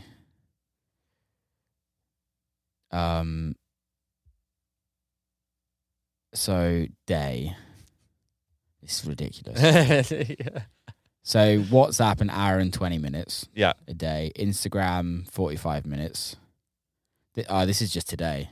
Let's go yesterday. Holy fuckaroo. Message platform, 2 hours and 40 minutes. Instagram, an hour and 58 minutes. Damn. Spotify, I can't really comment on Spotify because it's always in the background. So it's probably not accurate. Safari, 47 minutes. And WhatsApp, 45 minutes. That's a lot. That's a long time. I was traveling yesterday. Yeah. So it's a bit different. That's a bit different because then you're just like sitting there doing nothing. But I spent 9 hours on the screen yesterday. Damn, that's a long time.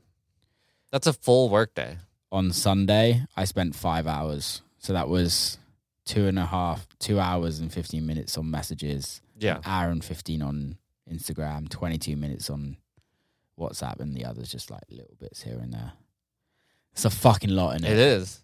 And I think it like, I don't know. For me, I mean, it's not good for you mentally. I know it's not good for me mentally. No. Like even if I tell myself I'm having this like detached experience with it, it's still like just something about it that doesn't make. Did you hear about the TikTok thing? No. The TikTok Tourette's thing? No.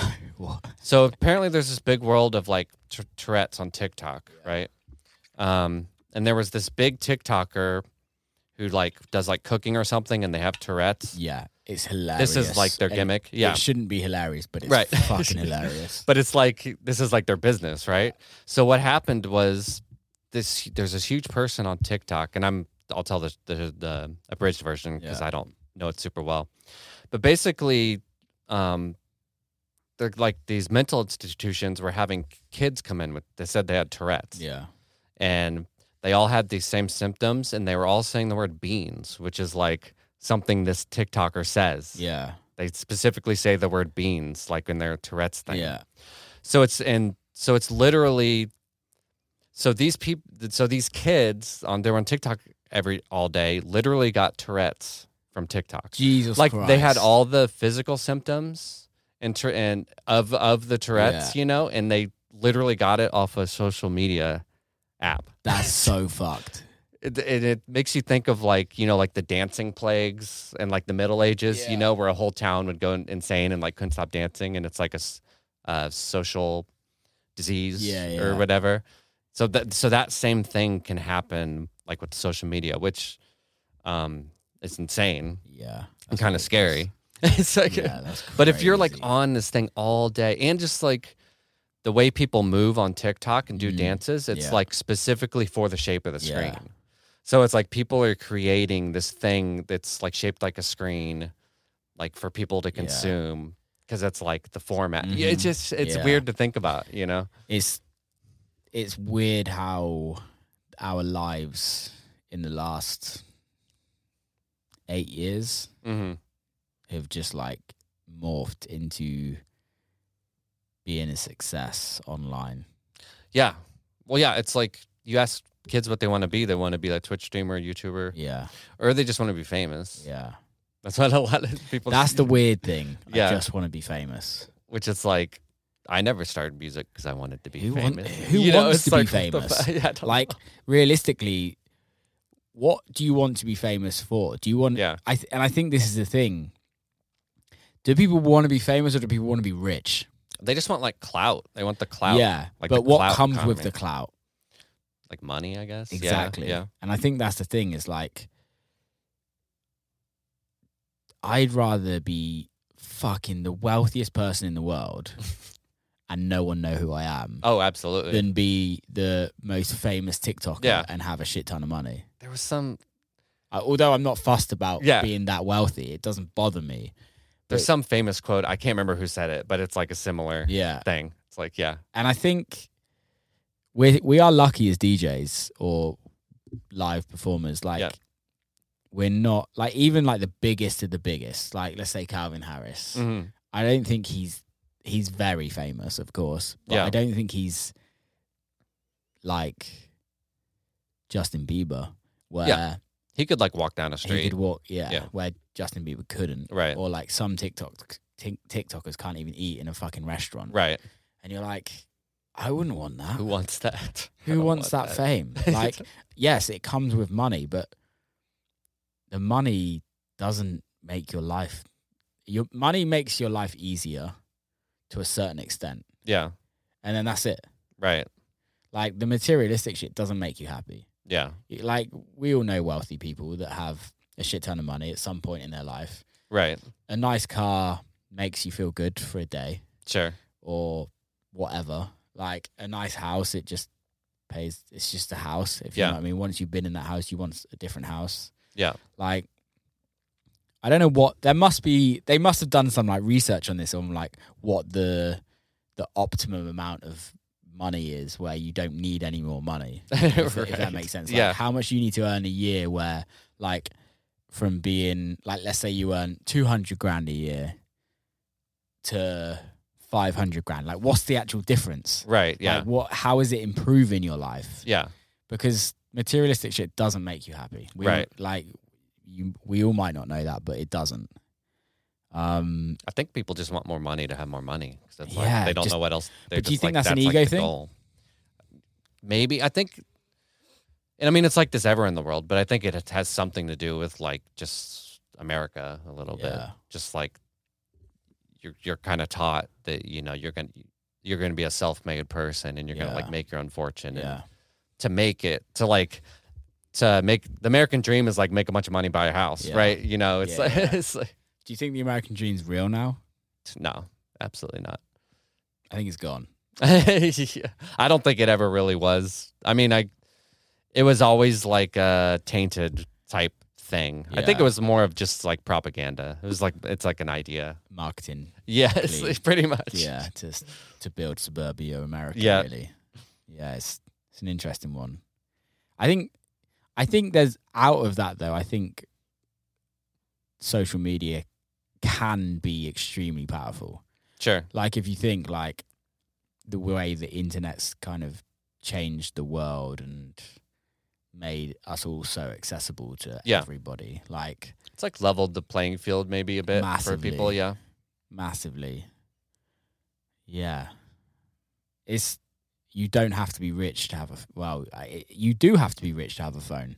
That's the thing, is that majority of people that have a phone don't realize how lucky they are by having a phone. Yeah, absolutely. Like, in the grand scheme of things. In the grand scheme of like the world's population, a lot of people can't afford to have a phone. Right. Or maybe they can afford to have a phone, but they can't afford to do everything else. Right. If you know what I mean. So that would be interesting to see how many third world countries, how many people have phones over houses. Yeah. Or over food on the table every day. Right.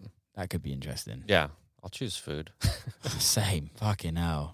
Although you take my phone, I get like the phantom phone thing. I'm sure you get that, where it's like, where is it? Or I have my pocket's vibrating. My phone's not even in my pocket. Yeah. Like, you feel like the vibrate. Yeah. See, I turned all notifications off. Yeah. So I'm like, the only notifications I get is text and calls. Yeah. But my phone's on silent and it doesn't vibrate. I do that, and you know who hates that? My girlfriend. Every time I do it, she's like, what if something, you know, which she's right. She's like, you know, what if my car broke down or something, like, and I can't get a hold of you? But I'm always, because it's like the worst thing in the world to me is you're sitting there writing a track and then the phone's vibrating and you're like, you lose, you're like in the zone, and then it's like, you know. Yeah. I think there is ways around that. I think I don't know about on your phone, but I think for certain people you can do certain notifications. Oh yeah, so maybe I can like have it all silent except for just her. Like, that's what I need to do. All of my friends hate it. Yeah, I never pick up, like, even Ryan, my manager. Like, he pretty much guarantees I'm not going to pick up his call first time he calls. Oh, I'm the worst. Who answers their phone anymore? It's like just fucking text me. I'm the worst. Yeah. I do much prefer having conversations. Oh, I do too. But I think I like talking to people. I think there's just a thing where it's like, we're so like short-term thinking now. It's like, do I have like time or patience to have like a phone call right now? It's like, that's a lot of commitment. Yeah. You know, talking to us. No, I feel that. Do you think that's the same in music though? I find that in music is that we live in such a throwaway society. Oh, for sure. Yeah. Well, it's the same type thing as social media, where it's just like, are you like making art and are you making music, or are you making like content? which Yeah. is like, that's the thing I struggle with. Is like, I just made this, I have this project, I have these tracks. Is this just like content for someone to scroll past in like 1 second on Instagram? Yeah. Because that's not what I ever pictured it as. Yeah. But for a lot of people, you know, that's what it is. It's like a little Instagram story or something. Yeah. That's the thing is, like, I've got friends that are like TikTokers that are in like techno. Mm-hmm. And I had him on the podcast, and it's like, damn, I forgot his name. How have I forgotten his name? I've got to pull it up because he's a mate of mine, and I was talking about him the other day, and I forgot his name again. And my memory's just terrible at the moment. It's just really not I have good. to meet someone like 4 times before I remember their name. I'm awful. Bad Boombox. Okay. You heard of him? No, I don't think so, no. He's like, check him out. It's like, it's not your type of techno. Yeah. It's very fashionable techno at this moment in time. It's great music. But he's like blew up on TikTok. Yeah. Like blew the fuck up. Well, just the amount, like if you get big on like YouTube or something, the following you're going to have is, there's so many people on YouTube. Yeah. Over what, like SoundCloud? Yeah. You know, or something. Exactly. And what you can get out of that is like, it's not just, it's a whole business. Sure. If you've got the right team around you, like look what Audrey does for a living. Yeah. Like she's giving like YouTubers 50 grand for a video. Right. For like advertising. Yeah. Like she does deals at like 150, 200 grand for one video. Right. And you're like, this obscene amounts of money. Yeah. There's just like literally everyone is on YouTube. Right? Yeah. Everyone in the world. Yeah. That's like your audience on there. Or in TikTok's probably the second, which I'm not on TikTok because I'm a Luddite, but it's probably like the second biggest, you know. I tried with TikTok and I still try. Yeah. But for me, it's like, it goes back to what we were talking right at the beginning. It's like, I have to be authentic. Sure. And I can't do something just to do it. Yeah. And I use TikTok, but I suck at it because I fucking hate it. Yeah, yeah. And you don't like it or enjoy it enough to like put in the time and effort to make it something that's up to your standard, right? Yeah. And that's the thing is when I had Bad Boombox on, he went through phases, but he enjoys making videos. Right. He's a video editor as well, and like that's his job. Yeah, yeah. Other than DJing and producing, but like he loves making videos. Yeah. So what's the most perfect thing? Like you go on his YouTube and it's like, he's not got the biggest following on YouTube, but it's growing because he's making great quality content. Right. And people like it. Yeah. And that's the thing is there's a niche for everyone, right? There's a niche. You could be doing fucking from cooking to sewing. Like somebody's going to watch it somewhere. Yeah. Like we were watching earlier how to make a GoPro cam webcam. Like, and there's like thousands.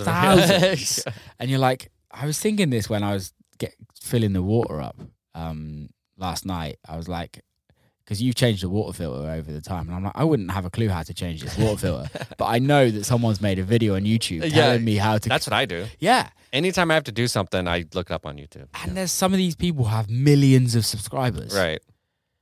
It's fucking amazing. It's incredible. It's amazing. And that's not even China. Yeah. China's got their own YouTube. Right, yeah, yeah.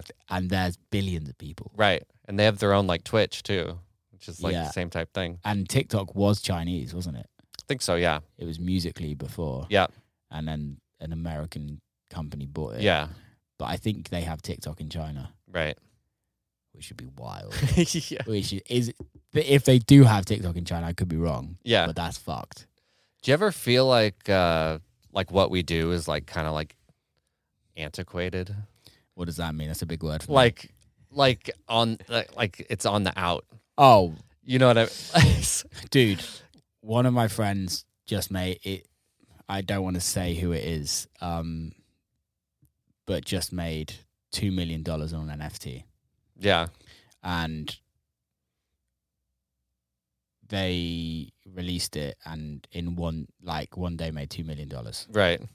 And there's a lot of work that goes into that. Yeah. Like I know how much work goes into that, but I know that it was probably, and it's been years of creating a community. Sure. To allow that. Like if I or you or I kind of made an NFT, we don't have the community the size of that person. Yeah.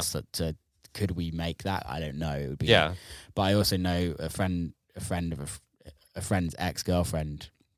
There was 4 people, and I think they made like $4 million between them. It's insane on an NFT. Yeah, and it was like 3 months of 20-hour days working. Yeah, but 3 months work for 20-hour days, and you make $1 million each. Like, or even if it's $250,000, it's like it's not bad. Yeah, but I think with what you're saying is, I think because it's our world, we're so in it. Yeah, we're so like this is all we do. Right, and I think by doing that, it actually limits the rest of our lives to a certain extent, because we're so engrossed into what we're doing and we forget that there's a fucking massive world out there. Yeah. And nobody listens to techno.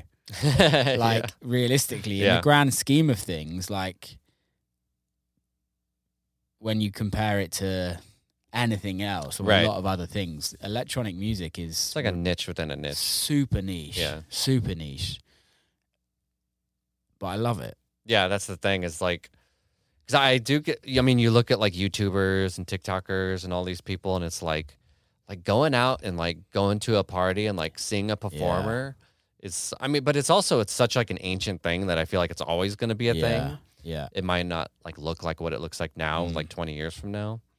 But it's a good thing I love to do it, because it's like, it's not, you know, the cool new thing to do or whatever. This is the thing. I think it is the cool new thing to do. But I think it's going through a moment where you're going to get a lot of artists that aren't actual artists. They just want to be famous in this scene. Yeah. Which has been happening for a while. But maybe more. I think more so now. Yeah. Like, I've been hit up by so many people that are like, legit, I want somebody to write my music for me. I want somebody to manage me. I want to be DJing. Sure. And I obviously care about the music, but I have no, they have no kind of, they don't want to write the music. They don't want to go through that process that they just want to like be on a stage and have people looking at them. Yeah. Is that what they want? I think, because if they don't like the music, I think they like the music. Yeah. But they have no relationship between the making of that music. Yeah. See, that's weird to me. Like, I mean, I love performing, but it's like, the end goal for me is not to be like standing somewhere and having a bunch of people look at me, or, you know. Well, I think that if that was, you would have done a completely different route. Yeah. I think we all would have. Of course. Yeah. I think also what's happened with social media and what DJs share on social media and what producers share on social media and how their lives are is very different to what their actual lives are. Of course. If you know what I mean. So, like, you don't see like I'm sitting in my hotel room for 5 hours by myself, like like in the dark. No, like that's not on social media. Like, what's on social media? Fucking private jets. Yeah. Mate, I'm scared about next summer because I'm literally going to start unfollowing people. If I see another DJ post a private jet, like COVID actually like helped me keep following people. Sure. Because no one was traveling. Yeah, yeah. But next year, when private jets in the summers start happening for Ibiza, I'm just going to be like, absolutely not. That's insane. It's my feed was just my mates. That is ludicrous. Private jets, and I'm like, what? Where did this happen? Why? Yeah. Yeah. It's kind of virtue signaling. Well, yeah, it's like flexing.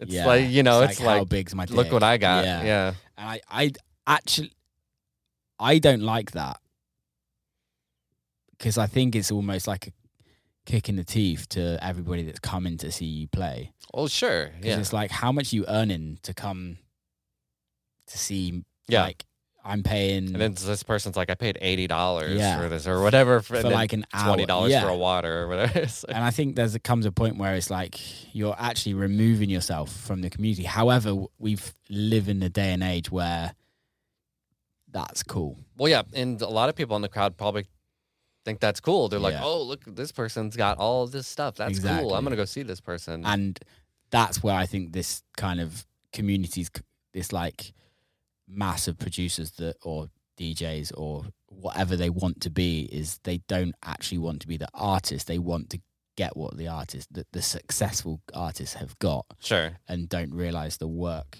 it takes to get there. They just want like the end result where I'm like standing on a stage in front of a bunch of people or whatever. Which if I was in that situation, I feel like that would feel kind of hollow. It's like you do, because you have no relationship to it. It's weird, isn't it? Yeah.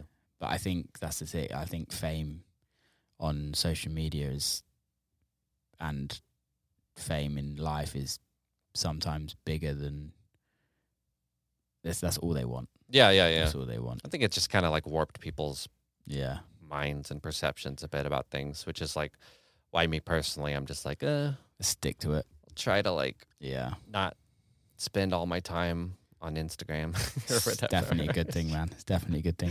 Mate, I'm literally going to piss myself. Yeah, I know. Let's wrap this up. We've nearly done 2 hours. Nice. That was great. I really enjoyed it, man. Really enjoyed it. We talk all the time, so I kind of forgot the thing was even on. Yeah, same. That was great. Thank you so much. Go follow UUN _live. Yeah. Mate, big love. It's been fun. Thank you so much. Yeah. See you in a bit. All right. And that's a wrap. Hope you enjoyed it. Loved that one. It was a really good conversation. Don't forget to share it. Don't forget to subscribe.